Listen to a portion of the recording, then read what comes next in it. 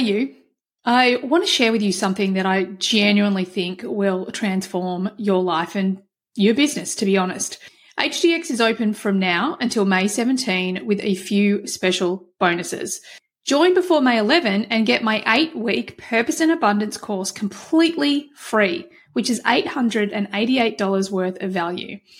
And if you join before May 17, we're actually going to give you $999 off our upcoming Mexico retreat. I mean, how good a freaking deal is that? And if you join before May 17, then you'll be in time for 2 amazing bonus classes this month in HDX with my personal business consultant, Nikki Rowley. Now, this is the woman that has helped scale my business significantly in the last year or so. And I am sharing her with my HDX community. She'll be teaching on how to grow and scale for business and what strategies and structures will actually get you there. She will also host a bonus business Q&A, which means you can actually ask my consultant anything you want to ask her about growing and scaling your business. This is an opportunity that could transform your life and your business, so don't miss out. Hey everyone, and welcome to the Human Design Podcast with me, your host, Emma Dunwoody. I'm a qualified master coach and human behaviour specialist, as well as being a qualified human design coach. And I work with clients every single day to answer the big questions. Who am I? Why am I here? And what is my purpose? I also assist them to transition from the person they think they should be to the person they really are on the inside.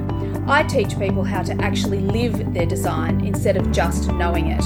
And if this is something that you want to do too, well, stay tuned or reach out for private coaching or Human Design Unpacks, where I show you exactly how to live your design.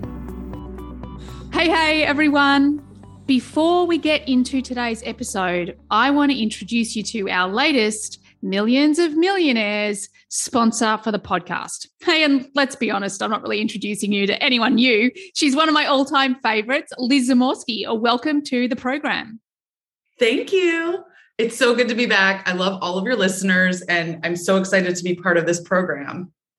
So as you all know, the sponsorship program for the podcast is really all about creating as many really well-supported entrepreneurs out there in our industry, helping people to raise their frequency, to heal their trauma, to really start to create heaven on earth. And of course, Liz, wow, you are such an important part of my team that gets me to where I'm going. We work together every month, and you do a forecast for me. And it's been so powerful. Like, when we did the full year one, you talked about me starting to hire my team in April. Sure enough, I've just hired my first marketing person. So we've got Taylor and Brittany, who's just joined.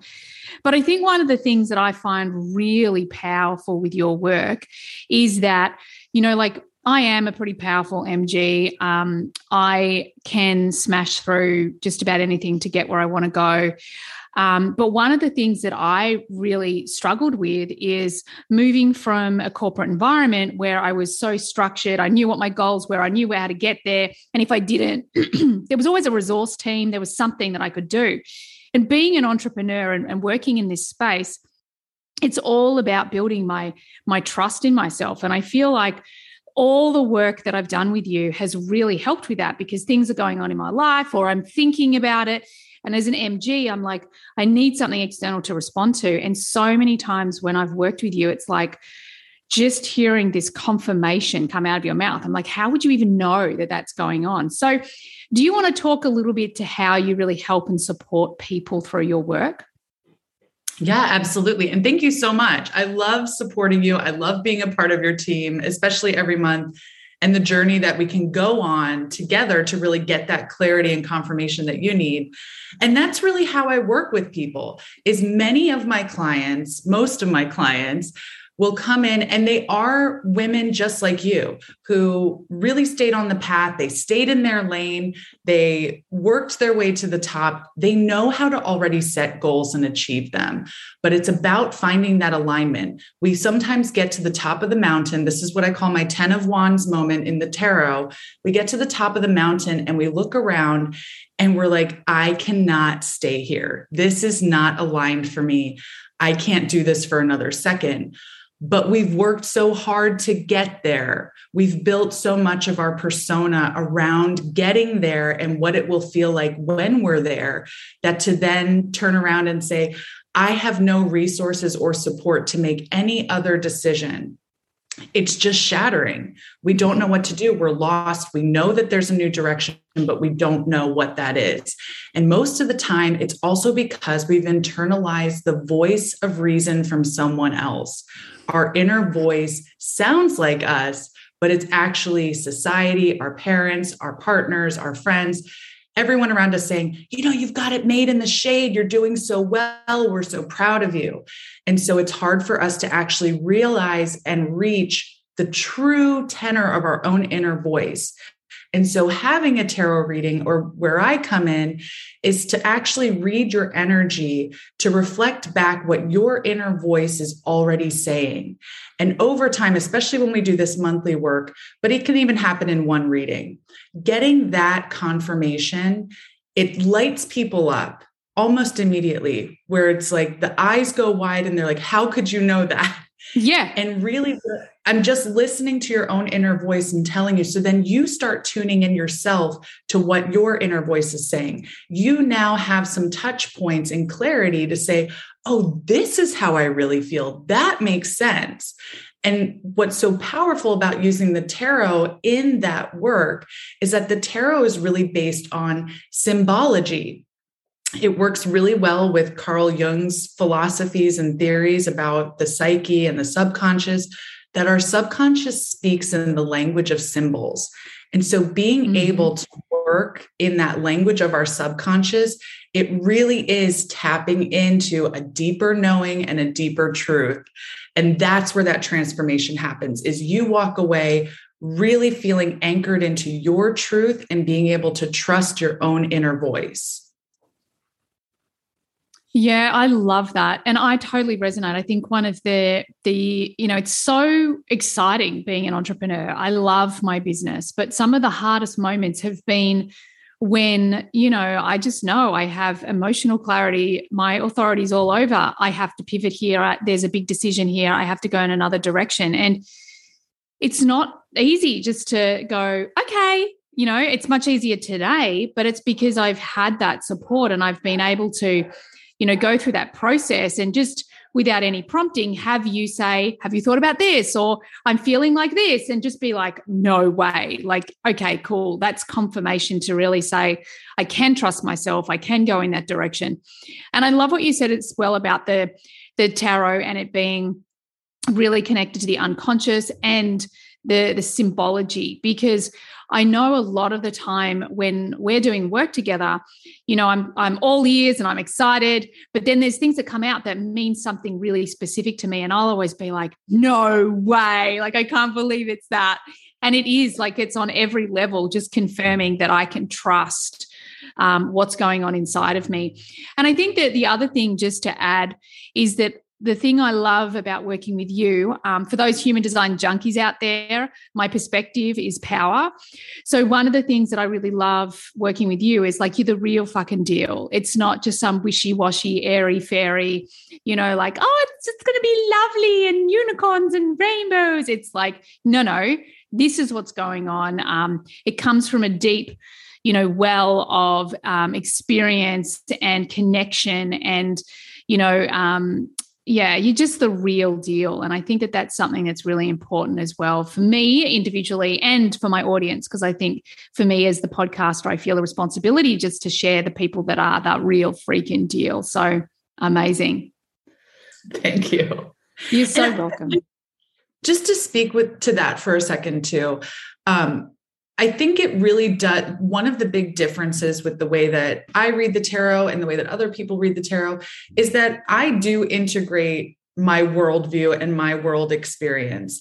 And, I'm not saying that mine is deeper or better or wider than anyone else's, but it's just that I don't separate out real life from my work. I allow it to integrate and weave together. And that's what we as entrepreneurs are trying to do. So I know also that with my line 4, that I'm here to model and to lead others in showing, here's how this is possible. You don't have to separate out, this is my entrepreneur life and this is my real life. That's the old paradigm. That's the old corporate way, where it said, when you walk in these doors, you belong to us, you leave your emotional body and everything else out, and you stay here. We own you for the next 8 to 10 hours. And instead, we're creating, like you said, we're creating heaven on earth.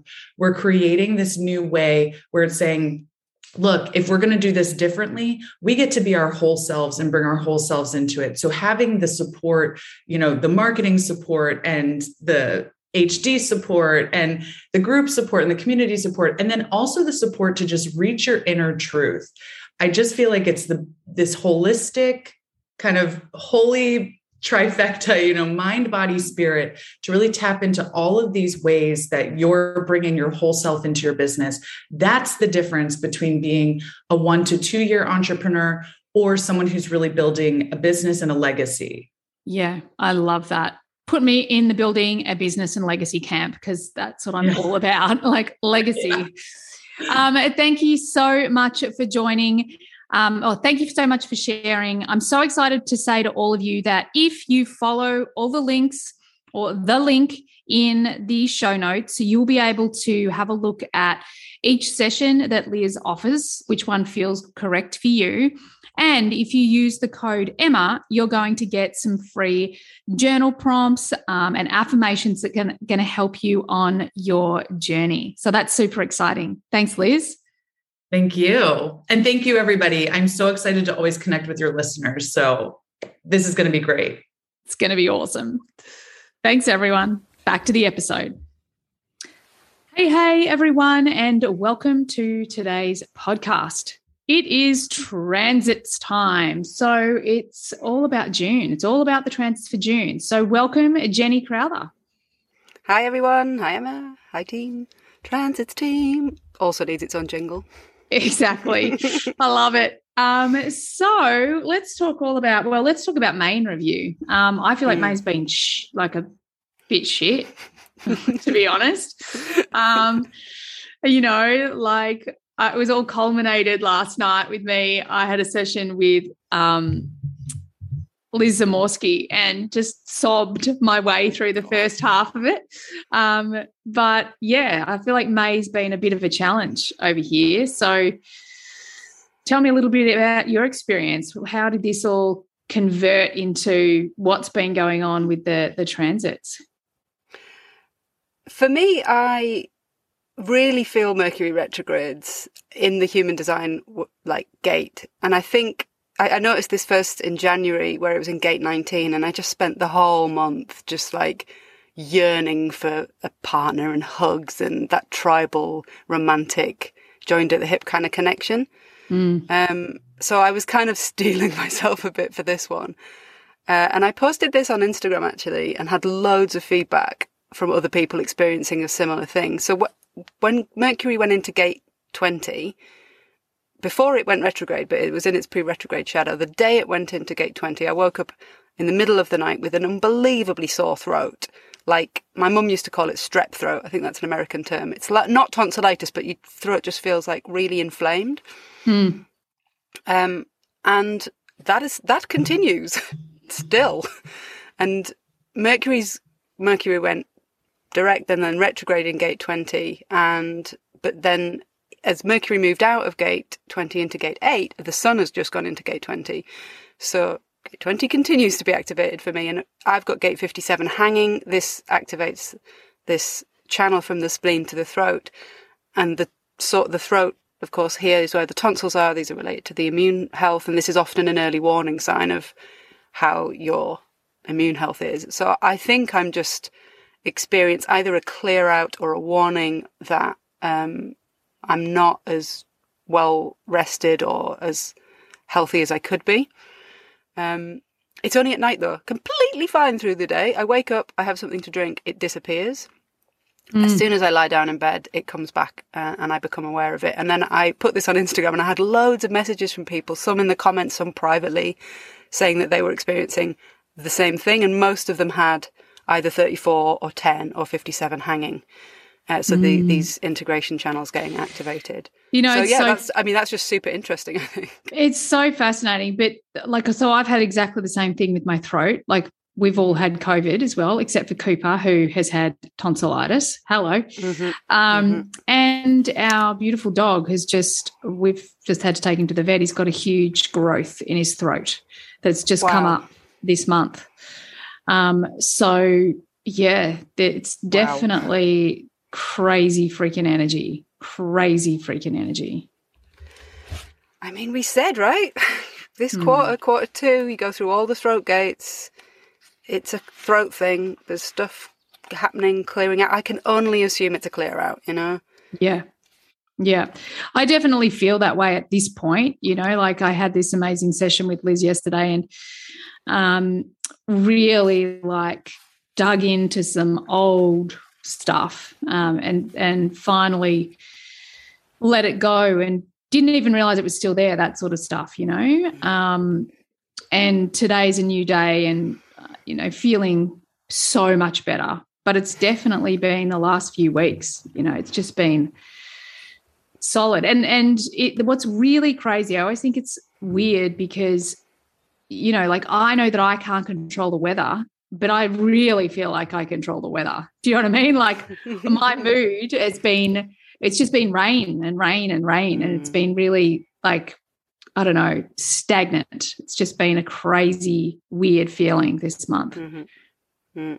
Yeah, I mean, I completely agree with you. I do think that we get correlations between emotions and weather, and I do believe it's that way around rather than the other way around. As in, you know, we're creating our reality from in here. Yeah. So yeah, I totally do. And like yesterday, you know, before my session with Liz, even I had a significant shift, and the freaking sun came out. You know, and I remember sitting there thinking, this is so weird because it's literally rained for a week. And I create this shift within me and all of a sudden the sun's out, you know, even to the point where I don't check the weather because I've always had this belief, like if I just don't check it, then there's just more possibility of it being the way I like it as opposed to the way I don't like it. So I just don't give it attention. But I happened to look at it and it was meant to be rain all week.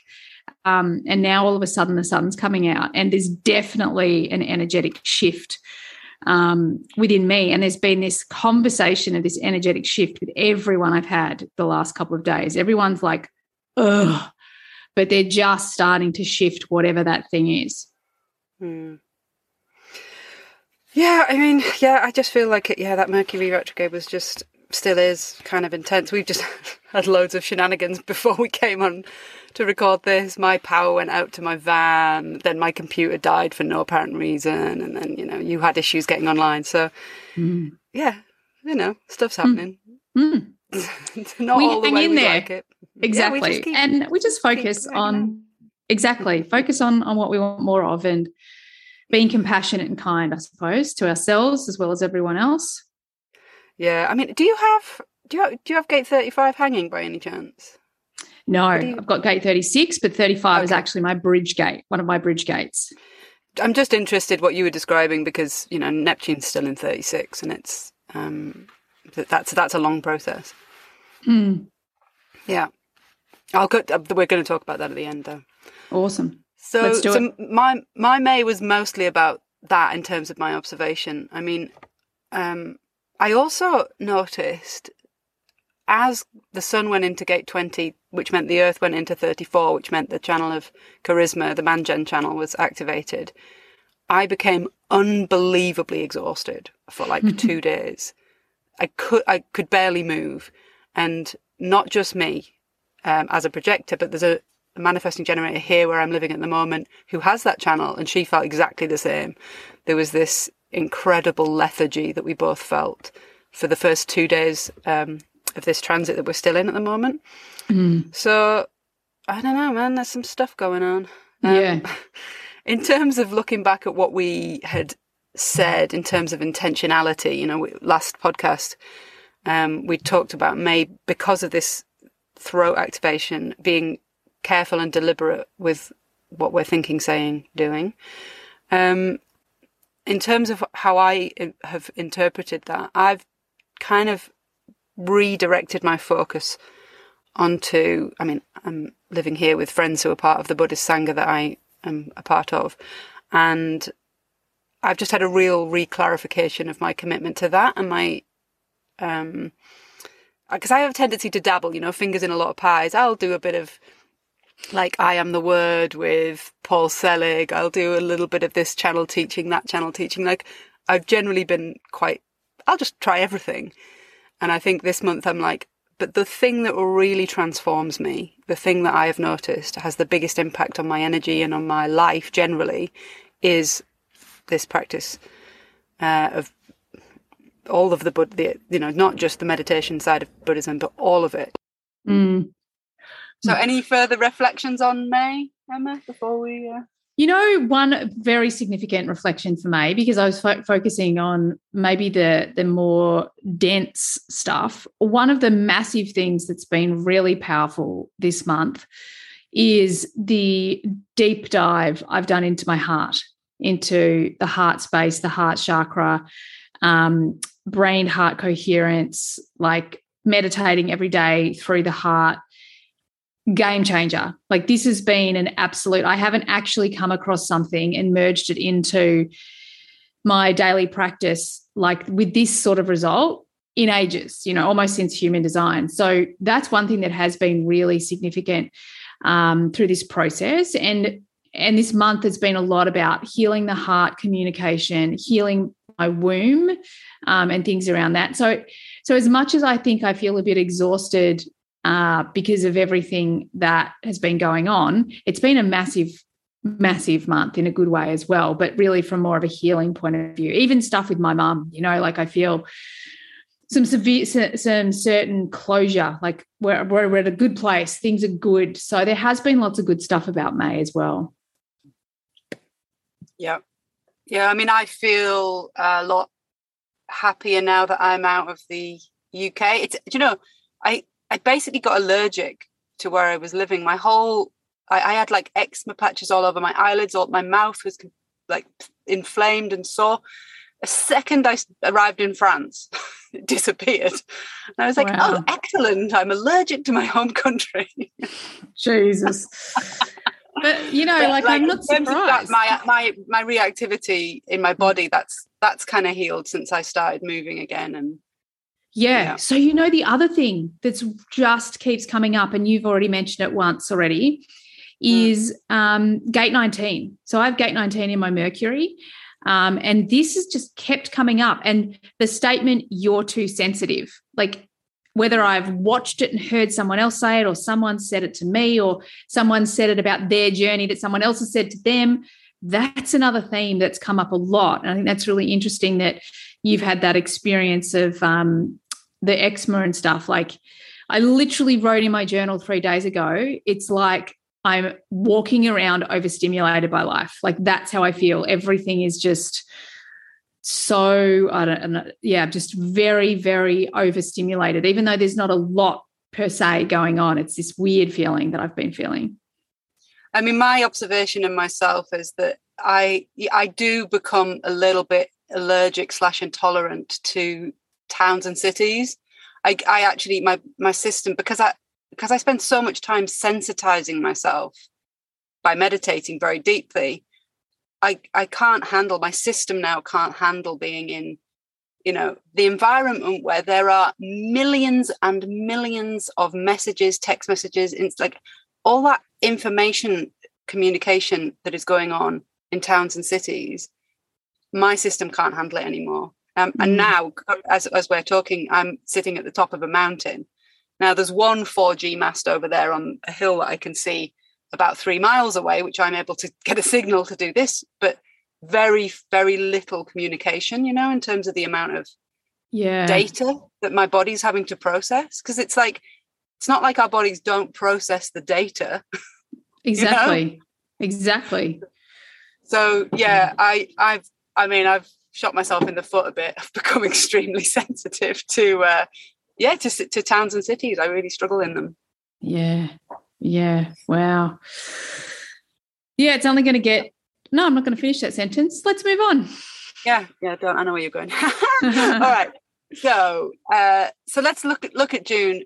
This will go out just before the end of May. Mercury will be going direct in Gate 8 on June the 2nd. So it will revisit Gate 20. You know, we've just spoken at length about what Gate 20 is potentially doing to our physiological system. Mercury will go back through it from the 14th to the 20th of June. So I want to highlight those dates. I also want to say that June the 14th is the full moon. It also sees the Sun and Earth move into Gate 12 and 11, respectively, plus Venus goes into Gate 23, plus Mars goes into Gate 51. So it's like all of the personal planets move on the same day on June the 14th. So I just want to make that day in your diary, far out. Yeah, just that's a lot, you know. Usually there's a little bit of a stagger between when the planets move, like one will move one day, then the next day another one, but like all of them going at the same time, like they're just taking one big step together. Wow. So I just wanted to highlight that. In the diary. So yeah, as I said, as far as this Sun-Earth process goes, which is what we mainly talk about on this podcast, we're still in the middle of the throat process. There are 11 gates in total in the throat, more than any other center. And it takes us actually to the beginning of August to get through them all. In this month that we're about to talk about, June, we have the Sun going through 3 throat gates, and then we have a little hiatus at the end with a G center and then a root gate. So if you're looking at the Wheel of the Year, which is for those who are newer to the Transits podcast, there's a free download available on the podcast page of my website, which will be linked in the show notes. I have these support documents called the Wheel of the Year and the Wheel of the Year 2. You can see, if you're looking at the bottom half of the wheel, as we go over the solstice, what we're talking about in terms of the throat process. You can see that the Sun goes through every gate in the throat in quarter 2, which is what we're in at the moment. So just setting the scene for the month ahead. So as we move into the Sun-Earth activations, we've got the 2nd of June to the 7th of June, Sun in Gate 35, the Gate of Change or Progress, and the Earth in Gate 5, its programming parter, which is the Gate of Waiting or Fixed Rhythms. So because Neptune's in Gate 36 at the moment, the Sun transit through Gate 35 is going to create the channel of transitoriness for the whole planet that week. So we might feel this desire to shake things up, to do things differently, to have a new adventure, to be wild and courageous. And, you know, it's like hunger, you know, for a new experience, these energies. I can feel that already coming. Yeah, it's like, get me out of here. I'm sick of this. At a physiological level, it is associated with hunger and the chemical need for serotonin production in the brain. My understanding, very much informed by Richard Rudd's comments on this gate, are that most people are serotonin deficient, and most people are caught in kind of a shadow loop between trying to satiate the hunger with something or discipline themselves out of wanting the thing that they're craving with willpower and denying access to it. Hunger, you know, in all its forms, whether it's for food or love or sex or adventure or whatever, is one of these very, very overwhelming and overpowering driving forces in our lives. To just understand chemically that it is, you know, related to serotonin production, it can give us a little bit of a clue as to how to, if we have got a hunger that we kind of know is not good for us, but we kind of don't know what to do about it, is to try and encourage serotonin production in other ways, do other things that make you feel good. Because if you really stare that hunger down, you know, if you actually don't react to it or suppress it, but just look it square in the eyes, for most of us, the thing that we hunger for most is the need to feel deeply loved.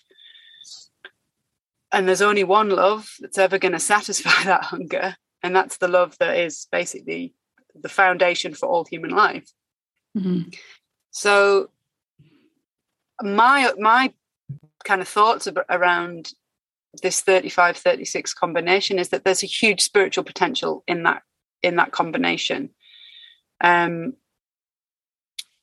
What I thought of when I was reflecting on this, you know, I love a good quote and I love a good mystical poet, is that there's a quote by Rumi that is, I just think, utterly the expression of this energy. I mean, you may be familiar with this quote, but the quote is, your task is not to seek for love, but merely to seek and find within yourself all the barriers that you have built against it and embrace them.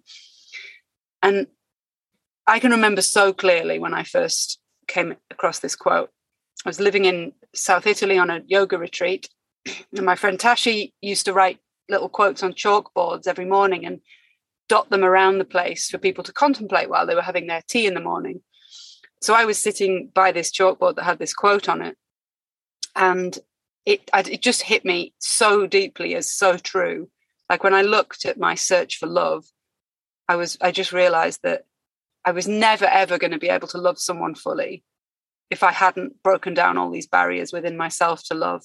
And I could see them so clearly. So, and that was in 2014. So since then, 8 years, although I've had, you know, other people come into my life and have love reflected back and forth between us, that quote transformed something in me. I knew as soon as I read that it was absolutely true, and that all the work I ever did with another person would only ever be to work on my own inner barriers. And so it's become one of the guiding principles of my life. And, you know, slowly, I am embracing these barriers within me that I've built against feeling love, so that I can walk through life with access to that love without depending on anyone else or anything else. Yeah. So I feel like that's a really kind of important reflection just on this serotonin deficiency, Yeah. you know, chemically supporting ourselves by feeling love. Yeah, I think that's so beautiful. I love that quote too. I really do. It's definitely inspired me to write it down and stick it on the bathroom window or something to just continually remind myself. You know, I worked with a client today, and that was exactly what was going on, you know, and it was that piece where she just couldn't hear what she needed to hear, you know, that the power lay within her, and that she had done nothing wrong. There was nothing to be fixed. But that belief in herself, that belief that what she wanted wasn't there, was just that barrier, that exact barrier that you're talking about, that she was so invested in holding on to her resentment and her inability and how shit things were and how things didn't work for her.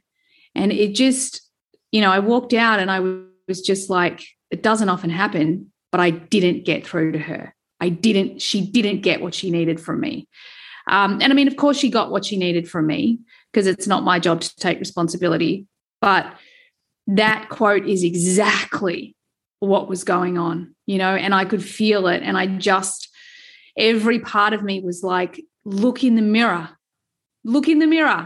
You've got this. You've got everything you want. It's right there. I can see it. In fact, I can almost touch it through the freaking screen.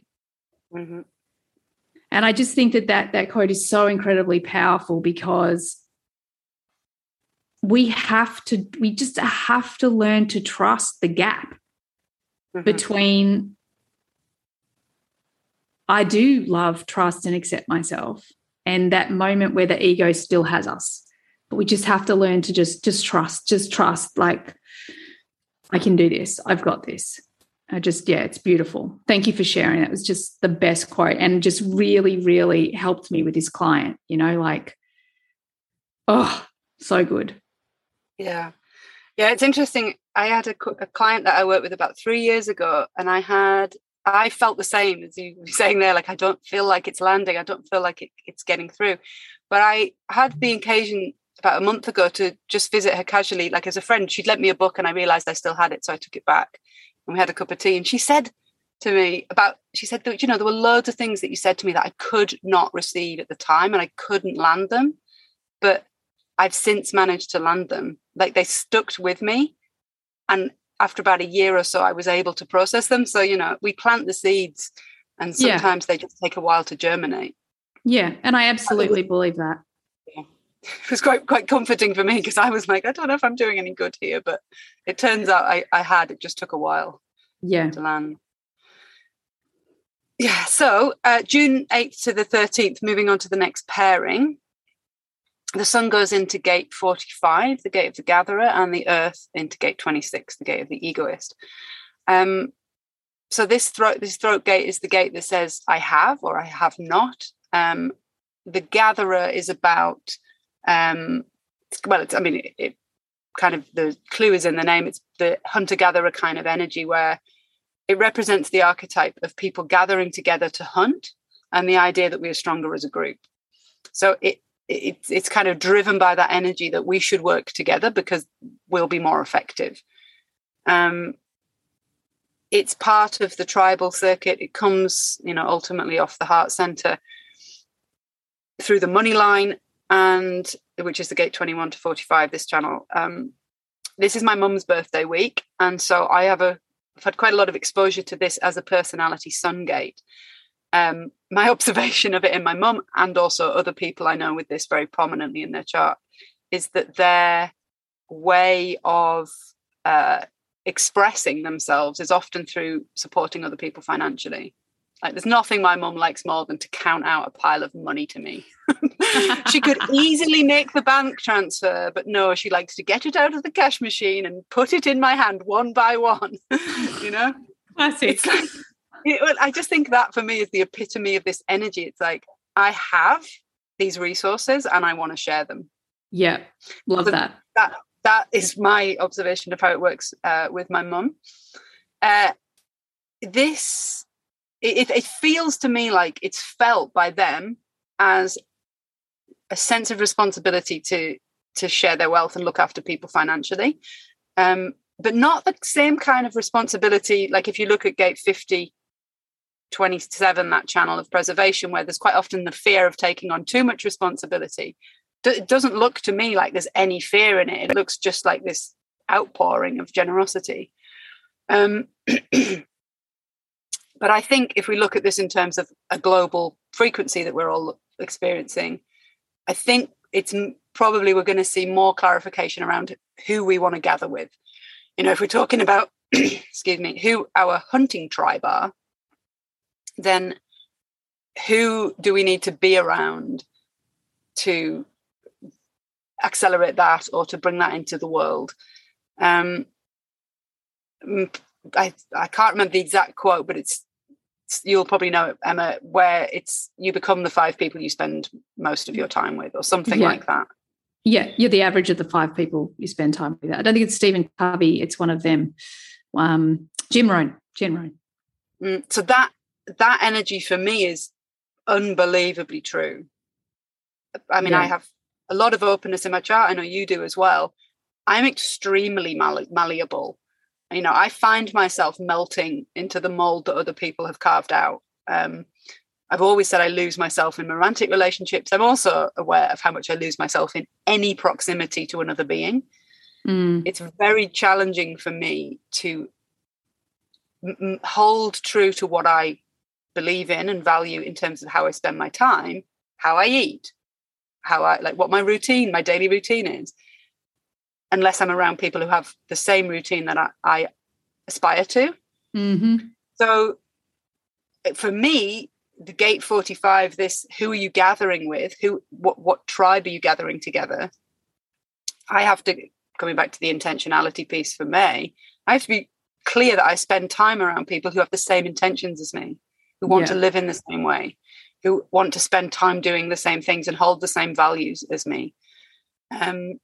Otherwise, I end up just sucked into, despite all my best intentions, I get sucked into other people's rhythms, which it's kind of bittersweet in a way, because it also means that I have to spend quite a lot of time away from people I really love, my friends and family, because they're not making the same life choices as I am, and they don't have the same values about how they spend their time.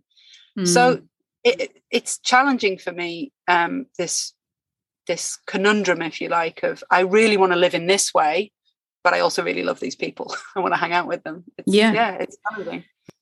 But I feel like that's going to be a conundrum for so many, so many. I know for me, I do have quite a, distinct ritual. And, Justin will say like, wow, no one gets in the way of it. No one gets in the way of the things that are important to me.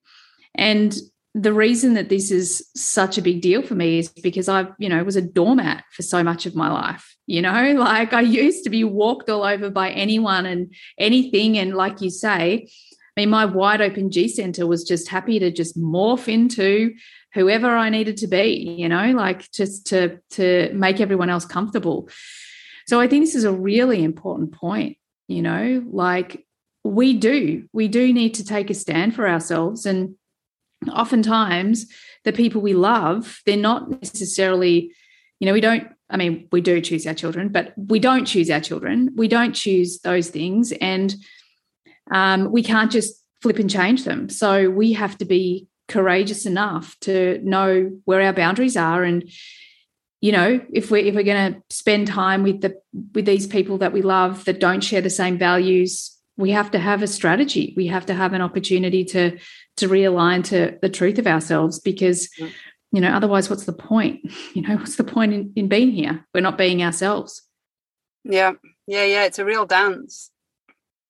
I mean, from a Gene Keys perspective, the shadow of the 45 is dominance. And even if it's not like a calculated dominance, like based on greed or power grabbing or whatever, there is still a dominance, I find, to that energy. Like my mum's energy dominates the household. She can't help it. It's just kind of built in there. And yet she also really embodies the gift frequency, which is synergy, which is all about moving from hierarchy to heterarchy, where everyone is equally, empowered. It's a fascinating dynamic to watch. Her energy is kind of dominant, and yet her personal beliefs and the way she expresses them are the opposite of that. Like, no, we all have a voice, and we, even as children, we all had a voice. There was never this I'm a parent, I say so. It was very much speak your truth. So it's a fascinating energy, and so this week there's the opportunity to explore these themes of generosity. Who are we gathering with? And maybe some kind of awareness of usurping these traditional hierarchical structures. And the Earth's in gate 26, of course, another tribal gate, and another gate that is quite able to strongly advocate for what it believes in. Yeah, I love it. That sounds some powerful energy. Yeah. And from my perspective, and then for anyone else who has an undefined heart center, and either gate 44 or gate 21 hanging like towards or off the heart center, those channels will get activated. So we get a week of heart center definition, which for me is always welcome, because it's that need to prove myself is always this kind of vibration in the background in the not self. So I like a bit of heart definition. Brilliant. It takes the pressure off me a bit to perform. So the following week, June 14th to the 19th, we have the sun in gate 12, the gate of caution or standstill, and the earth in gate 11, ideas or peace. So it's the next gate in the throat, and it says, I know I can try or not. It's the gate of social caution. And I want to share some personal experiences of this that I feel quite strongly about.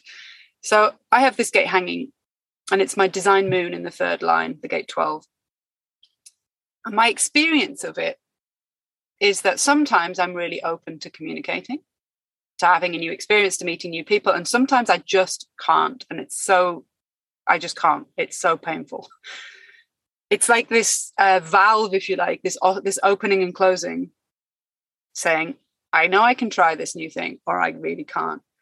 And what that led to in my earlier life, particularly as a child and a teenager, was this sense that I was unreliable or that I was different inside than the external expectations of me.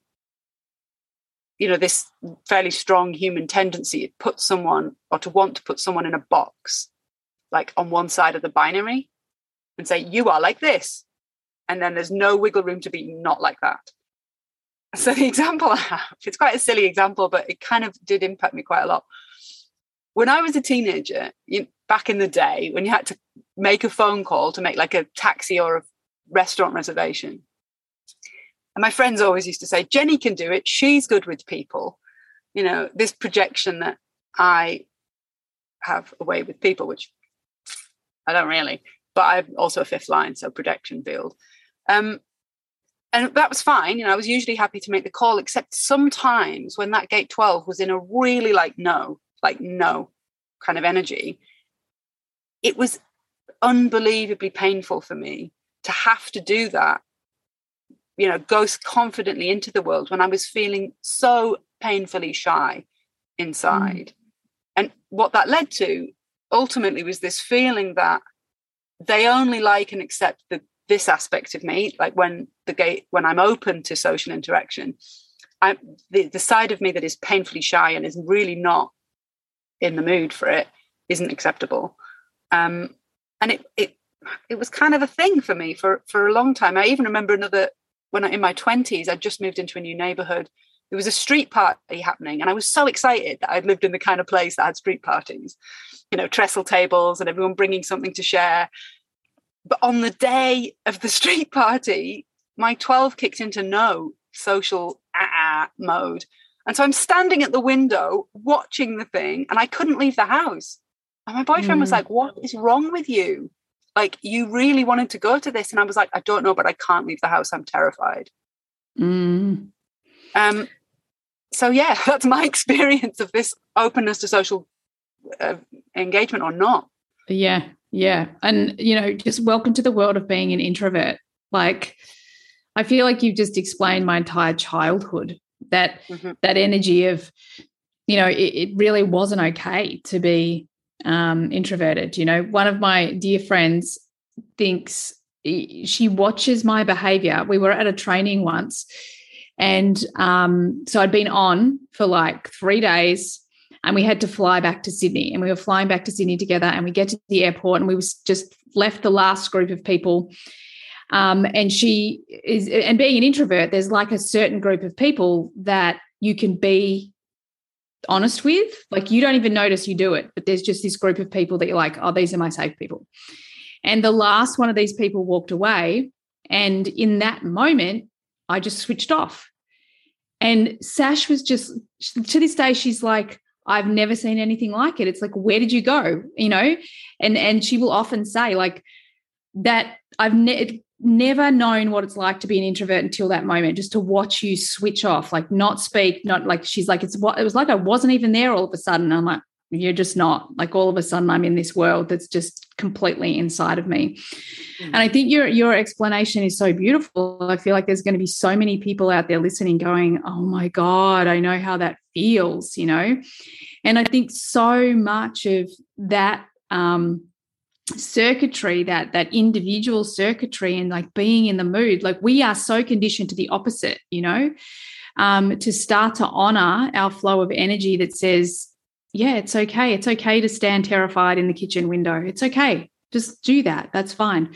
I think that is just really powerful. And I'm, really grateful you shared it, because I'm so sure there's so many people hearing it and going, oh my God, permission. Thank you. Yeah, for sure. And I feel like, I mean, I know that the labels of introvert and extrovert are helpful for some people. For me, I find them limiting, because sometimes I'm kind of extroverty and sometimes I'm kind of introverty. And you can be both. I just want permission to be all of it, you know? I don't want, like I say about this valve of gate 12, I know I can try or not. I know I can try or not. And it's like just allowing that to express itself naturally without my mind putting myself in a box. So yeah, and we can be everything, you know, we can be both. We can be ambiverts, and it's really, when it comes to introversion and extroversion, it's just how you gain your energy. Really, that's it. And often the persona you've built around whatever you perceive you are. Yeah. So this, I mean, this piece about respecting everyone's willingness really is just it's an awareness point. It's not a point for shaming ourselves for doing it, because it's very deep in our conditioning. But just this, by us having this conversation, we're highlighting for the listeners to notice within themselves when either they're shaming themselves or another person for being socially cautious. Yeah. I mean, and I also think, the activity of Neptune in Gate 22 over the last 2 years has been a big piece of this, breaking down social openness completely and giving a lot more permission to be a bit more, like you say, introverted. Yeah. So that's the last of the throat gates for this month. Awesome. Which brings us to June 20th to the 24th. Sun in Gate 15, Gate of Extremes, Modesty. Earth in Gate 10, Gate of the Behavior of the Self. And it's solstice time. So summer solstice here in the Northern Hemisphere, winter for you guys in the Southern Hemisphere. And 2 gates of the G Center, which are part of the cross of the vessel of love. Yeah. Thank goodness. The love of being yourself, which is Gate 10, and the love of the extreme ways in which life shows up, Gate 15. And of course, this Gate of Extremes is the extreme of light and dark, depending on which side of the planet you're on, longest day or longest night, and an apex point that we celebrate.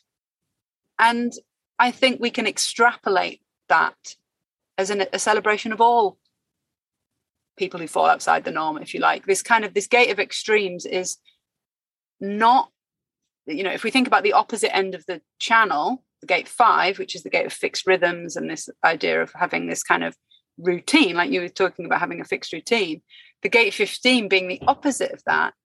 And again, not being shamed into having a fixed routine. This idea that to have a fixed routine is good is probably not appropriate for someone that has strong Gate 15 energy, which is going to be more fluid in the way that it expresses itself. Exactly. Ultimately leading to a celebration of all the different ways that human beings show up in the world. And not just human beings, all plant life, animal life. And I mean, I've got quite a mathematical brain. Maths was my favorite subject at school, and I have a real interest in kind of mathematical patterns.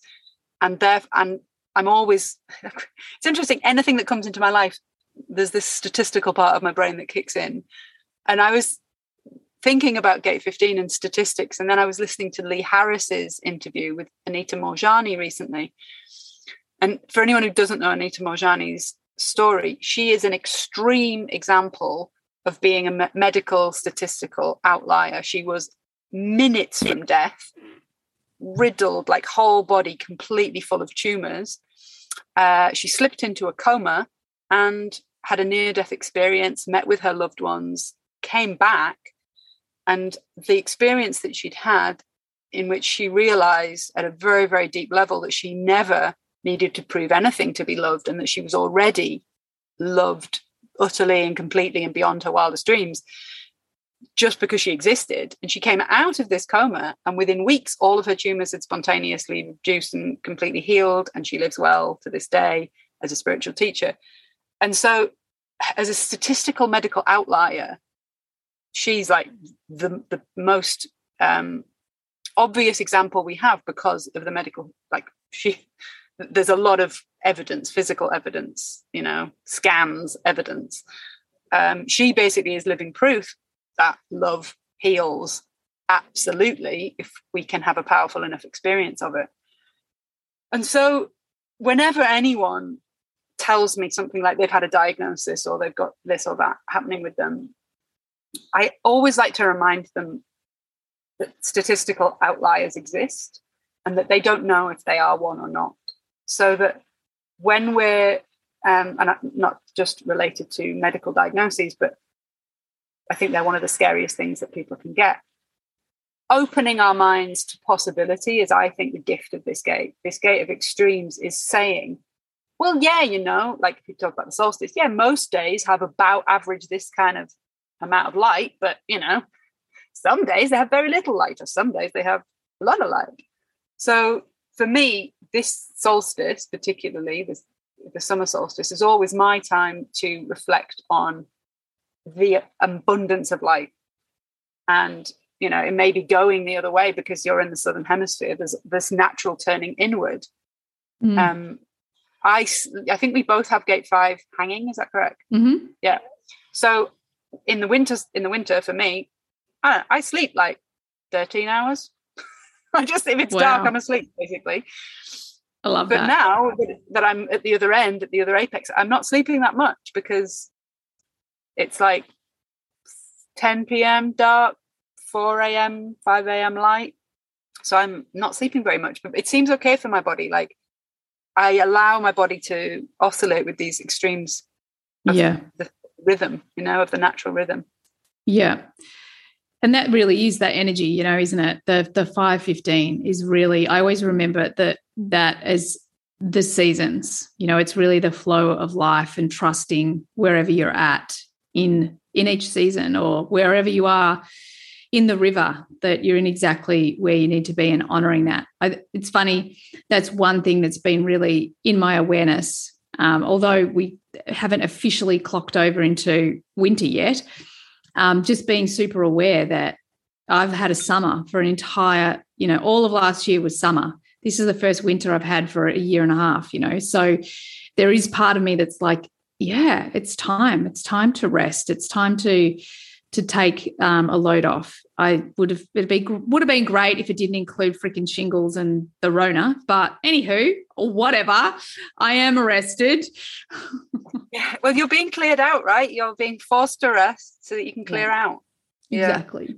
Wintering is a necessary part, I think, of maybe not if you were born around the tropics and where the daylight doesn't fluctuate very much or the temperature, you know, but I actually had perpetual summer for 4 years once. I was living in India and then Bali and then Morocco. I didn't experience winter for 4 years, and it got to a point where I was like, oh my God, I'm going mad. I actually just need to put a puffer jacket on and go for a walk in a crisp, like 0 degrees, frosty morning. I can't cope. I left what many people would say is an island paradise, Bali, like almost on a whim. I changed my plane ticket. I was like, I just need to be cold. I'm so sick of summer. And I think maybe it's this gate 5 in me that's like, I need my seasons. Yeah. So yeah, these energies are very much about connection to the rhythms and the extremes of nature. Love it. So solstice, everyone have a lovely solstice. Woohoo. Do something ritually, whether it's an inward kind of ritual for you guys in the southern hemisphere or a kind of outward kind of ritual for us. And then June feels like a short month, 25th to the 30th, which brings us to the end of June. A couple of root gates. My favourite root gates, if I have allowed favourites. The sun in gate 52, the gate of inaction or stillness, mountain, and the earth in gate 58, which is the gate of aliveness, joy, vitality. Both double hexagrams. So if you look at Wheel of the Year 2, you will see that gate 52, hexagram 52 is double mountain and 58 is double lake. So I honestly love these energies so much. I can't hide my enthusiasm for them. Gate 52 is my only root gate. And it's also at the center of my Pearl sequence in the Gene Keys. So it's describing my entire life purpose is gate 52, to sit still. I can concur that I feel at my most aligned with my life purpose when I am not moving, I am meditating. If I'm not meditating, there is always this kind of background feeling like I'm wasting my time. I should be sitting still. It's so bizarre. When I'm in movement, I feel like it's a waste of energy. And when I'm still, I feel like absolutely nailing my purpose here. And I had a client last week that has this, so her birthday, I guess, is this week. Happy birthday if you're listening. I think she probably will be. she has this as her personality Sun Earth pairing. So the name of the gate 52, one of the names of it is inaction, the gate of inaction, which I love because for me it implies the action is it's taking place internally. It's inaction as opposed to external action. I love that. The more I've reflected on this gate, because obviously I have a lot because it's such a big part of my purpose.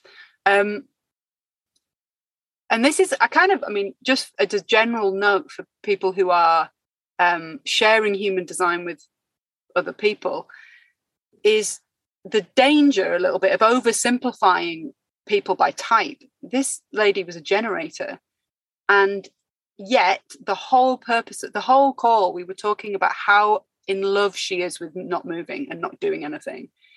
How wonderful it is to be inactive.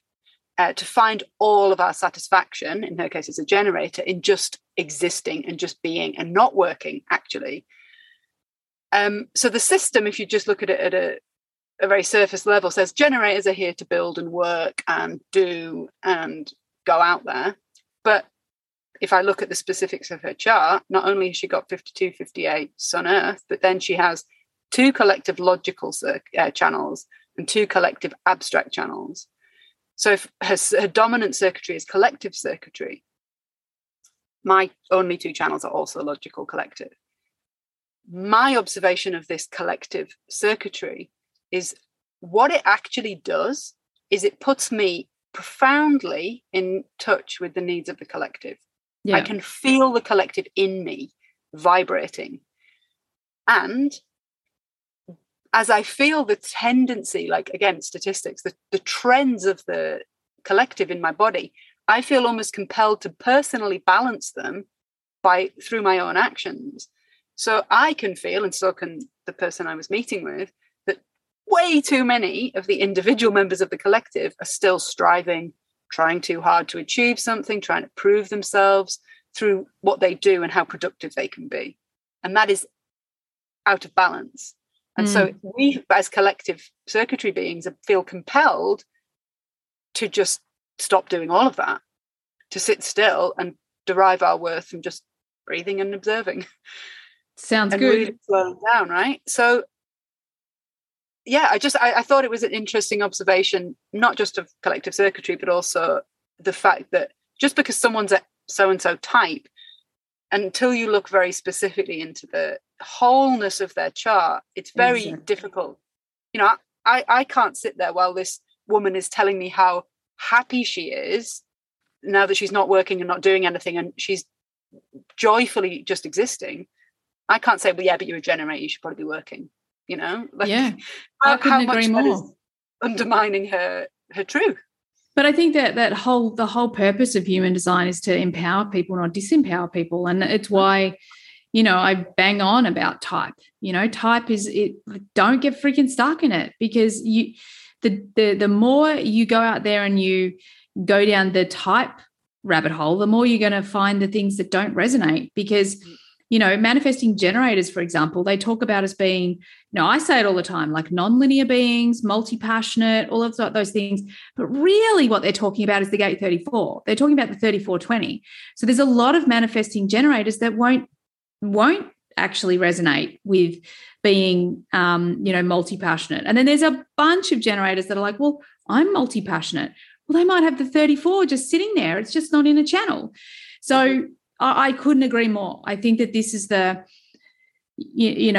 is why I teach it the way I teach it, because I want people to be curious and find out what's below the surface. And so they can put down their conditioning and be like, yeah, this is a blueprint of who I am. And it's not just another identity that I put on as this type, or, even this incarnation cross or whatever it is. Even if you had the exact same chart as someone else, I would still want to empower you to discover how you're different to that person. That's what it's about. Yeah. It's interesting. Our mutual friend, Jess Mordew, apparently found someone with my exact birthday. Wow. Same exact time, or pretty much born in New Zealand. I'm dying to meet her. I really want to chat with her and see how different we are, because our charts are almost identical. Oh my God. I just got goosebumps. That's so cool. Far out. she was like, she sent me her chart. She was like, does this look familiar to you? I'm like, that's my chart. She was like, no, it ain't. Oh my God, that is so cool. Yeah, you have to have coffee with that person for sure. Or at least a Zoom coffee. I need to call her, yeah. Anyway, we digress. So, yeah, so the month closing up with just beautiful energy. Double mountain, which brings the stillness. Double lake, which brings peaceful joy. I literally had this experience like 2 days ago. We'd gone to a mountain lake on the border between France and Spain. And we found this little corner of this lake that was completely still. And we all sat down and all just immediately started to meditate very deeply. Like the energy of mountain and lake. Wow. Mm. There was no effort required. We sat down, we closed our eyes and boom, like completely pulled in to the point where we all, after about 10, 15 minutes, were like, we should probably go or we'll never leave this spot. Like it's so beautiful. Yeah. We're probably all just going to like pass into some kind of samadhi and never return. So yeah, or portal, big portal. Yeah, some kind of portal. But the highest expression of these energies, the gene keys, the Siddhic states, are stillness and bliss. And this is really what's being invited for that last week of June, which I think will be very, very welcome. Yes, sign me up. Far out. Sign me up. So that brings us to the end of June for Sun Earth. I think it's going to be a little bit rocky in the beginning, but ultimately ending on a high. Perfect. Get the rocky bit out at the beginning. And then for Celestial Spotlight, I'm really excited about the Celestial Spotlight. Awesome. So I want to talk about the whole relationship between the outer planets and what they're said to be doing in terms of their global influence. So my source here is Peter Schreiber, who is a brilliant analyst, very closely worked with Ra, presents the year ahead forecast for Jovian Archive. He calls this thing that I'm about to describe, the Great Secret Order. Like, I don't know if that was Ra's name for it, but I kind of like it. I don't know if that's Peter's made that up himself. This description of the program, basically, human design is basically saying, this is a program, this is how it's operating, and those planets are doing it. Yeah, oh my God. You're a bunch of planet puppets, whether you like it or not, kind of. I love it. And please be aware, listeners, that when Jenny talks about this, she's talking about life itself, the illusion, the Maya. That's what she's talking about. Maya. And we don't like it because we like to think we have free will. And maybe we do. Like, what? I don't know. I'm not an enlightened being. I don't know. But I'm interested to play with these. Oh my God, I'm fascinated. I'm so fascinated. But I just have to say, if I said this to you already, because I'm sure I've mentioned it on the podcast, I was listening to Bruce Lipton, and I want to get Bruce Lipton on the podcast to ask him this question, because in this thing that I was watching, he talks about how with our astrology, we have this destiny per se, like it can show us this particular journey that we'll go on. And he talks about how the higher we raise our frequency, the more the destiny disappears, the more that we really become these, the driver of our own destiny. And I'm like, that is a conversation I really want to open up, because I don't want to be a planetary puppet. I want to be like, no, like I've totally got the universe here in my little palms. I want to be on that journey. It sounds good. But anyway, back to you. Tell me about these puppeteers. Now, on that, I think ultimately, of course, we can transcend it through awareness. If you're aware of what's happening, you can transcend how much it's driving you. Yeah. Which is really the purpose of what we're doing here. Like, I'm just highlighting the planetary energies so that people have a little bit more awareness. Yeah. So that I have a little bit more awareness, actually. It's all for me. Love it. Okay, so the Great Secret Order. Pluto, all the way out there at the far side, far back of the universe, back of the solar system, as the ruler of the cycle. It's the thing that we can't run from and we're going to have to deal with. It's the thing, whatever it is that's being kind of burnt and resurrected and realigned with truth. So Pluto's ruler of the cycle. And then, so if you think of that at the top, and then you have Neptune and Uranus, next level down. Watery Neptune dissolving the old, quirky Uranus bringing in the new. And then they are creating this thematic for ongoing change, which Saturn and Jupiter are anchoring into earthly culture. Saturn creating the restrictions, borders, limitations, Jupiter bringing the growth and the expansion, trying to push against the restraints that Saturn is creating, if you like. So this kind of structure is what's calling the Great Secret Order. So I thought, well, I'm going to have to look back at something that's already happened because we only have 2020 in hindsight, right? So looking at 2021 or 2020, even the last 2 years as an example, Pluto was in gate 61. So since the end of 2019 through to January this year, Pluto was in gate 61, the gate of inner truth, the gate of mystery. So the whole process of the pandemic, as in terms of what Pluto was doing, is offering this opportunity to stop and re-examine what is actually true for us. What is our true truth? And because it's Pluto related to truth in the gate of truth, it's kind of revealing the lies that we've been telling ourselves or we have been told, the inconvenient aspects of our life that we'd rather not look at. So, for example, we may have been saying to ourselves pre-2019, yeah, I love my life, I'm having a great time, my job's fine, my partner's fine, it's all gravy, life's good. Just this kind of generalized, yeah, it's fine. And then by the end of the 2-year process, we're like, I'm actually completely exhausted. I'm just doing my job for the money. My soul is dying. And it turns out I don't really like that person so much. I have to spend 24 hours a day with them for months on end, for example. That may not be everyone's story, but during the process of the last 2 years, some truth will have been illuminated by Pluto that we can't ignore anymore. Can't pretend it's not there. It's just, look at this, Yeah, love it. It's a big wake-up call, if you like, to anything that's no longer true for us. Yeah. And I would say that that's one of the really significant themes if I think about my clients. The story I heard the most was, don't tell anyone, but I really enjoyed the pandemic. Don't tell anyone because my life changed for the better. Like that's the story I heard the most. I think it's the only story I hear now. Yeah. I think despite the initial resistance where everyone was like, this is terrible, this is terrible, this is terrible. Of course, it was challenging for a lot of people, and I'll come on to that. Yeah, it's challenging for everyone, I think, at some point.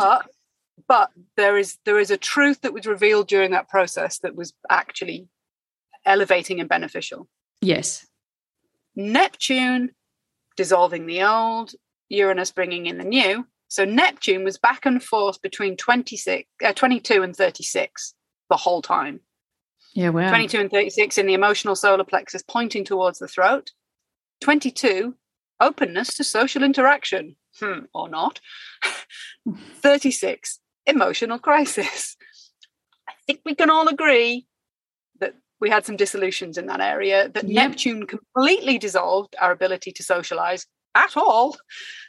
And for many, that was felt as a deeply challenging emotional experience. Yeah. So Neptune dissolving in that area, Uranus bringing in the new, was oscillating between 27 and 24. 27, the gate of caring, a willingness to be extremely caring towards people we meet because suddenly we're all in the same global situation. Self-care stopped being a dirty word and became an absolute necessity. Giving everyone a break for not having it perfectly all together and just thumbs up for everyone just doing their best. So the caring was an issue. Also, the importance of the caring professions was extremely highlighted. The key workers, the fact that, here in the UK, the NHS, but globally, those people who do caring for a profession were profoundly, we suddenly realized how much we rely on them, right? Yeah. Not that we understood, but we really understood. So that really came in, like Uranus bringing in the new, okay, caring really matters. And 24, which we spoke about at length on the last podcast, this gate of return and rationalizing. With Pluto in gate 61, of course, this was creating globally the channel of awakening. So new ways of thinking about I mean, basically everything. Yeah. All the old dogma was up for reevaluation. But of course, Karen Curry Parker calls 24 the Gate of Blessings. Again, an understanding about blessings in disguise. Yeah. So that was what was happening kind of at the outer level, at the higher level. And then, I mean, I won't talk about Jupiter and Saturn because they were moving. There was too much going on, but that's setting the frame. So now you can use that information to look forward. What are those planets doing in 2022 and beyond? Pluto is in gate 60 in the root, gate of the acceptance of limitation, chaos, mutative change. We spoke about this, I think, on the February or maybe the March episode where we were talking about limitations of housing. Remember that conversation where it was really obvious to you how limiting your housing was? Loads of other people got in contact with me and said, same, my living situation is really limiting me. It's basically in the root. So it's about your roots, which aspect of where your roots are or were is limiting you. That continues. You know, Pluto is in there till early 2025. So we've got a continuation of acceptance of limitations or the mutative energy to change the limitations, particularly in the root area. So that's kind of setting the background theme in the same way that I love that. in 61 saying change your thinking, change your viewpoint, change your perspective, change what is true for you as a belief. It's now at the other end of the channel in the root saying, and now change your circumstances. Yeah, I think that's really powerful. And I've got to admit, like us doing the, trip around Australia last year, like I feel like every second person I know is doing it now, like people are redefining the way that they live. Even the school that the schools that our kids go to now, it's really like it's so weird because it's almost like it's transient. They're super fine with people going on holiday or traveling somewhere and coming back. And I can see it where we're living, where people are definitely choosing to live a new way. They really are. Yeah. So we've got a couple more years of that with Pluto. Bring it on. Neptune is now concentrated just in gate 36. So before it was kind of in and out between 22 and 36. It's concentrated now in 36 until, I think it's got 2 years maybe. I'll have to check. But definitely for this year, it's all about 36. So Neptune dissolving, it's watery. So dissolving the old through the emotional crisis, of course, 36, emotional gate, very watery, probably a lot of tears. It's all good though. In quantum human design language, Karen Curry Parker calls this the gate of exploration. Oh, my power just went down. Oh. I'm back. Sorry. And she's back. She calls it the gate of exploration. And it's about I think it's about a willingness to stay with the emotional shattering process, even if you're bored of it, to see what treasures it might yet reveal. Like we're not done with that yet. And I had this little image as I was reflecting on this image came to mind of like an old school pirate treasure map with an X marks the spot. Mm-hmm. And it's like we're digging, and we've been digging, and we continue to dig. And it's like, don't give up until you find the treasure. I think Neptune is basically saying, keep digging, keep going. There is buried treasure there. You've just got to keep digging. Yeah. Yeah. I've got to admit, like I just have to have my 5 cents on the 36 Sure. because, Sure. It's a player in my chart. It's definitely something that I know when I first learnt, and it's in my Jupiter as well. And when I first learnt about it, I was like, oh God, really? But one of the great gifts of this gate is resiliency. It's this ability to, like, now I definitely, skip into challenge almost. I'm like, this is going to be a fun adventure. This is really cool. Because one of the things that it has taught me fundamentally is I've got this, I've got this. This is okay. And especially being an emotionally defined person, even if I'm in my emotional wave and my ego is driving, they were the times that perhaps I didn't, potentially treat myself the way I deserve to be treated, or I wasn't compassionate with myself, or any of those things. However, the Gate 36 has really taught me that resiliency. Like, nah, don't even believe those stories. Not even that. Like, you have so got this. It mightn't feel like it. It might feel this density of emotion. It might feel hard. It might feel of those things, but you have so got this. And I really feel like that's where the world's going. Because when we come from this place of I've got this, the crisis diminishes, the event or the challenge shrinks.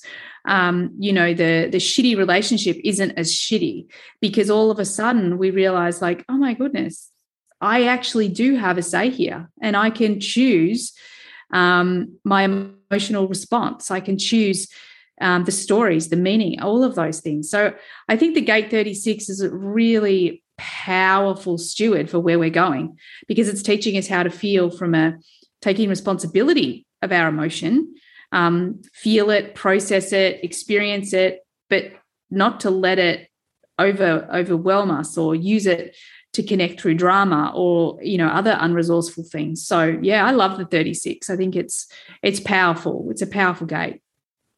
Yeah, I mean, 100% with what you're saying. And I'm not particularly emotionally defined. I've only got Gate 6 defined in the emotional center, but of course I have all the chart, and I am also learning these 36 lessons. And I've spent many years of my life terrified of emotion, and repressing it and avoiding it at all costs. And now that I'm much more fluid with it, and increasingly becoming more fluid with it, and willing to feel, I think, I can't remember exactly, you might know if the Gene Keys Siddhic expression is compassion. I suspect it might be. Yep. And this is what the compassion arises out of. It's as soon as we stop judging everyone for their ability or inability to handle whatever's going on within them, and we just have compassion for, wow, that must be challenging, it transforms everything. And I feel like that, like you say, we are moving towards a global society where compassion is our first response rather than judgment. 100%. Oh my God, I just watched this Greg Braden thing, and I was thinking of you, where they're literally starting to be able to map compassion. Like all of these existence of, like alpha, delta, gamma, and they've now discovering all these other levels of brain waves through these monks. And the monks, they're like, well, we can't go to whatever this next level is. That's impossible. And the monks are like, actually, we can. And they keep doing this over and over again. And what they've actually worked out is it's literally the emotion of compassion that takes us and takes them to this experience where, like up until studying these particular monks, we thought it was impossible to actually experience these states. And one of the things I thought was so interesting was understanding like what really is compassion. And compassion is that, like empathy is where we're feeling it. Sympathy is where we're at some point taking responsibility, like we're holding on to it.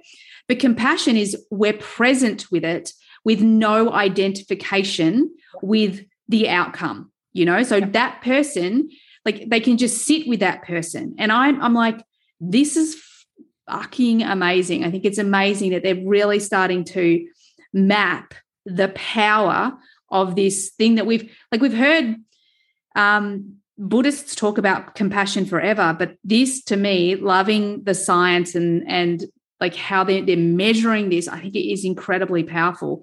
And it just is that ability to feel with total surrender, with no identification to what that means for the monk, for the other person, I was just in awe of it. And I was watching it and I was thinking about you and I forgot to message you and now I've shared it with you. It's so freaking cool. Yeah. I mean, this is really the reason why I do what I do and I'm obsessed with what I'm obsessed with, because when you actually study the teachings of not just Buddhism, but also the yogic practices and the Siddhic states, you realize how unbelievably limited our current expression of humanity is. And it's like the Buddhists are like, This isn't news, guys. We've been doing this for thousands of years. Yeah. Like, sure, go ahead and prove it with science, but millions of people throughout the history of these practices have achieved these states and testified, yeah, this is possible. Yes, consciousness is creating materiality. Yes, we can, if we master our minds and we master our energy, pretty much anything is possible. So, yeah. I love it. I just love it. And I just think it's so, I don't know, like it's just the beauty of it, the beauty of even there's so much to learn, like this, anyway, we've got to get back to the topic, but I just think it's so, yeah, I just love it. I just love it. And I love the way, like you say, like, it's almost like these traditions have been sitting here just gently tapping their fingers on the desk, like, yeah, we've got this. Oh, you think that's not possible? Actually, you're not even close to what's possible, which, of course, for me, the big thing that it opens up for me is like, shit, like we weren't even in the ballpark of what was possible. And this, this guy with a giggle on his face is like, oh, no, I can do better than that. Oh, no, I can do better than that. Oh, what else is possible? If we can experience these brain states that are categorically not possible, what else is really categorically not possible? That's so cool. Yeah, it's I love it. Yeah. Amazing. So that's, we have kind of digressed onto a massive tangent. Let me pull myself back into what we're doing. We're talking about the global order. We've got Neptune in gate 36, dissolving through emotional awareness and compassion. Uranus, bringing in the new, is bringing in gate 2, the receptive, pure yin, the earth, gate of the direction of the self. So we're all getting this new personal direction to follow, one that doesn't strive or push or need to make things happen. What does gate 2 do? It receives abundance from the sacral through gate 14. So we have to learn how to do that. We all have to learn how to just relax and receive. I guess like a tiny personal example. I had a client ask me this question the other day. She was like, how do you market yourself? I'm like, I don't do that. I receive. Like, I just, I don't strive. I don't try to get more. I don't. It's not part of the way that I think this works. My only question to myself is, how can I be more of service and more helpful and more in alignment and more authentic and more rested and more peaceful? Like, these are the questions I'm asking myself, not how can I get more from a capitalist framework. And I feel like this is very much the energy of gate 2. It's like, you align yourself with what is actually important. And if hopefully you've spent 2 years clarifying what's actually important for you, and then let Uranus bring it in through gate 2. Let yourself receive not what your mind thinks you should have necessarily, but what is rightfully yours, what could not be taken away from you because it was given to you. If we are trying too hard and striving to get all this stuff that the mind wants, we have to work very hard to uphold it with our willpower. If you relax and receive what is rightfully yours, it ain't going anywhere. 100%. And I love this story. Because I feel like this podcast, this thing that we do every month, is such evidence for the way we're designed to work, the way projectors are designed to work. Like, you didn't have a vision of how you wanted to succeed. I was inspired and I wanted a freaking transits podcast, and I knew that I wasn't the person to do it. So I just fucking threw an invitation out, a question. It wasn't even a clear anything. And within that invitation, magic happened. And you're absolutely right. Like, this is just as much your podcast. This episode every month is just as much yours as it is mine. And you're absolutely right. Like, you don't strive, you don't force, you don't have the goals like I have to achieve this and that. Just in the same way that, like, there is a part of me, because of the connection we made really early on, that I always knew I wanted to work with you. And then I get to fucking sit here and learn and listen and be a part of this each month. And hang out with you. And I think this is what I want people to see. Like, this is what alignment looks like. I mean, my podcast is a very similar story. You know, if I just turn up and do me, do you know, the moment I try too hard in my podcast, I lose my confidence. Like, I have to be messy. I have to turn up. I have to just say whatever comes out of my mouth.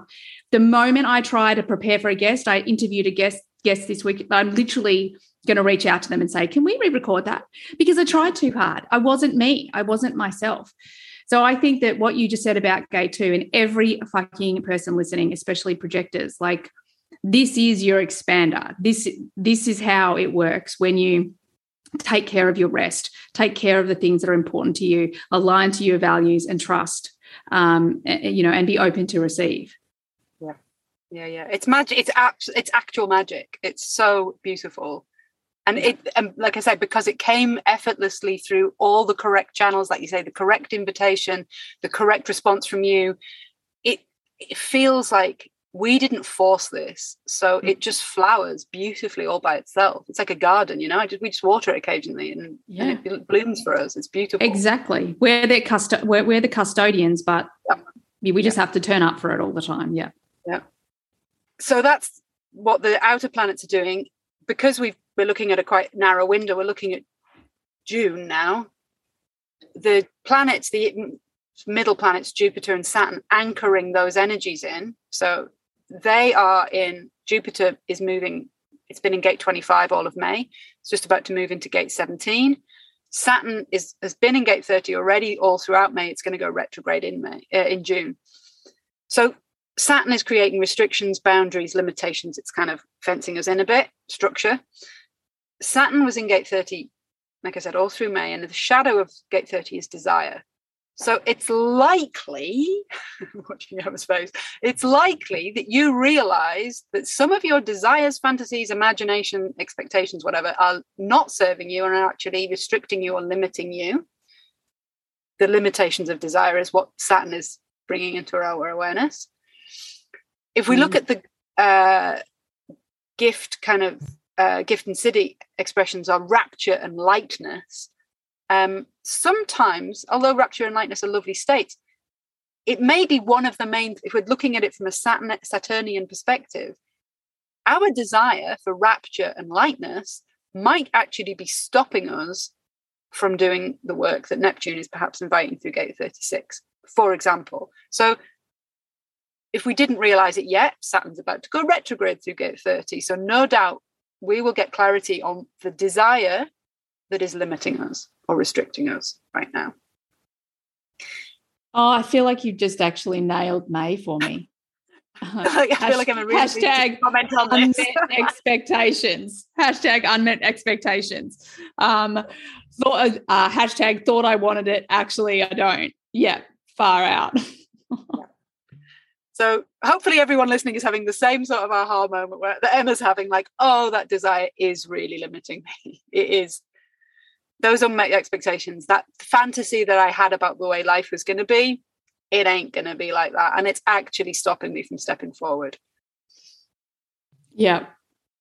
Jupiter was in 25 all of May. So it was bringing us this abundance of the spirit of the self, which may have been informing that. In June, it's moving into gate 17, which is an abundance of, an expansion of opinions. It's called the following in the I Ching. We spoke about it on the March podcast. Whose opinions are you following? If the answer isn't my own, you might want to consider, if you're going to get to the end, I like to do these like very dramatic end of life reflections. Will I get to the end of my life and think, wow, I'm so glad I listened to other people's opinions so much. I'm really glad I followed the crowd and didn't walk my own path. So my suspicion is that Jupiter is going to bring us this heightened awareness, this abundance of possibly unresourceful opinions that we don't want to be following, but also maybe new opinions that we do want to follow, new opinions that do feel expansive for us and in alignment with whatever it is that we've got this dilemma between letting go of what you thought you wanted and allowing perhaps something new that is actually more in alignment. So to summarize, sorry, do you want to comment? I was just going to say, there's that quote that one of the girls on Purpose and Abundance brought, and it's one of her favorite quotes, and it was in something that I recommended to her. Let me see if I can You have to be willing to let go of the life you thought you wanted so that you can actually receive the life you came here to live, something like that, that energy. And that, like, I've literally been with clients all month, even, you know, myself, that moment of, you know, I need to let go of that particular vision and realign to whatever is waiting for me, you know, back to that gate 2 conversation, the receivership. Yeah, it's big. It takes a lot of out breaths. In my personal experience, it takes a lot of like I really have to let go of this, don't I? Like, it's got to go. Yeah. And it's bittersweet and it's kind of sad, you know, but ultimately we have to be willing to, otherwise we will not be able to align to what the universe really wants from us. Yeah, and I have this inkling, because I know that it's part of the way I see it. Like, the thing we have to let go of is actually anchored into comparison. You know, it's the thing that we look at everyone else and say, well, they did it this way, or they have this, or I should have that. You know, the thing that we have to let go of is that need to be like everyone else, or that belief that that's the way it's done, so that we can fully step into our truth, that this is the way it's done. And, you know, like, a large part of this whole journey for me, like, this month has been so dense. And what's the thing I'm taking out of May? Like, lighten up, have fun. You know, if it's not fun, don't do it. And, you know, the workaholic in me is like, no, that feels really uncomfortable. But when I have fun and I lighten up and I make a mess and I tell the truth and I'm authentic, life is sweet. But the moment I try to be all organized entrepreneur, look at me go, look at me fly, I'm neat and tidy, I've got all my shit worked out, like, that shit doesn't fly. It doesn't work for me, and it makes me fucking miserable because I don't want to be that human. So I think that that's also a part of what people are going through. Like, let go of the comparison. Let go of you putting yourself next to somebody else and thinking, that's who I need to be, that's what I need to have, that's what I need to create, and just get messy. See what turns up. Yeah, beautifully said. It's so hard sometimes, because my observation is that other people generally experience something that is really beneficial for them in their life, that really works for them and that makes them really happy. And then they project it onto everyone else and assume that's the only formula for happiness. I think for me, that's what I experienced. A lot of that like my kind of fairy tale vision for how life should be and what will make me happy is part of this collective projection. And I have to be willing to absolutely burn it to the ground. Yeah. Because it's not in alignment actually with some aspect of me. It's almost like I have these operating instructions inside of me that I'm not aware of, but some part of me is keeping me in alignment with and protecting me and being like, no, you don't get that. You don't get that, because none of that is going to work. Yeah. I resonate. Yeah.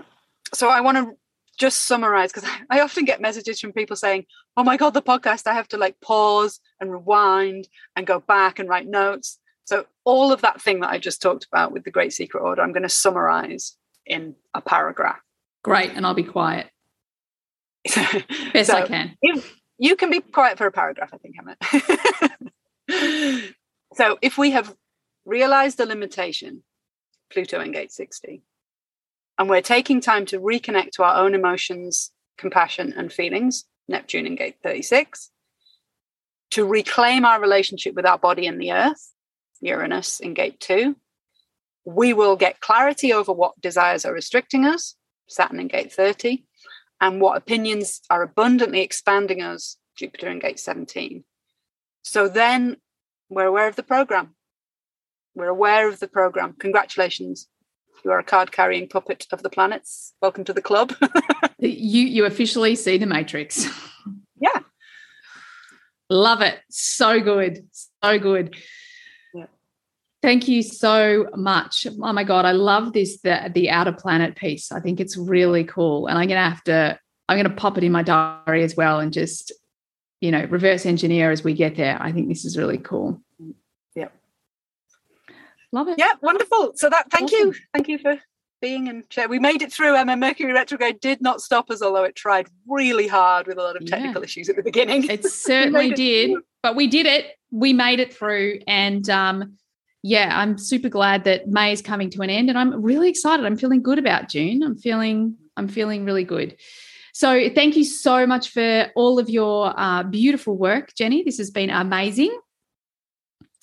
And thank you, everyone, for joining the both of us. We've enjoyed bringing this to you, and have an awesome June. Bye for now. Bye.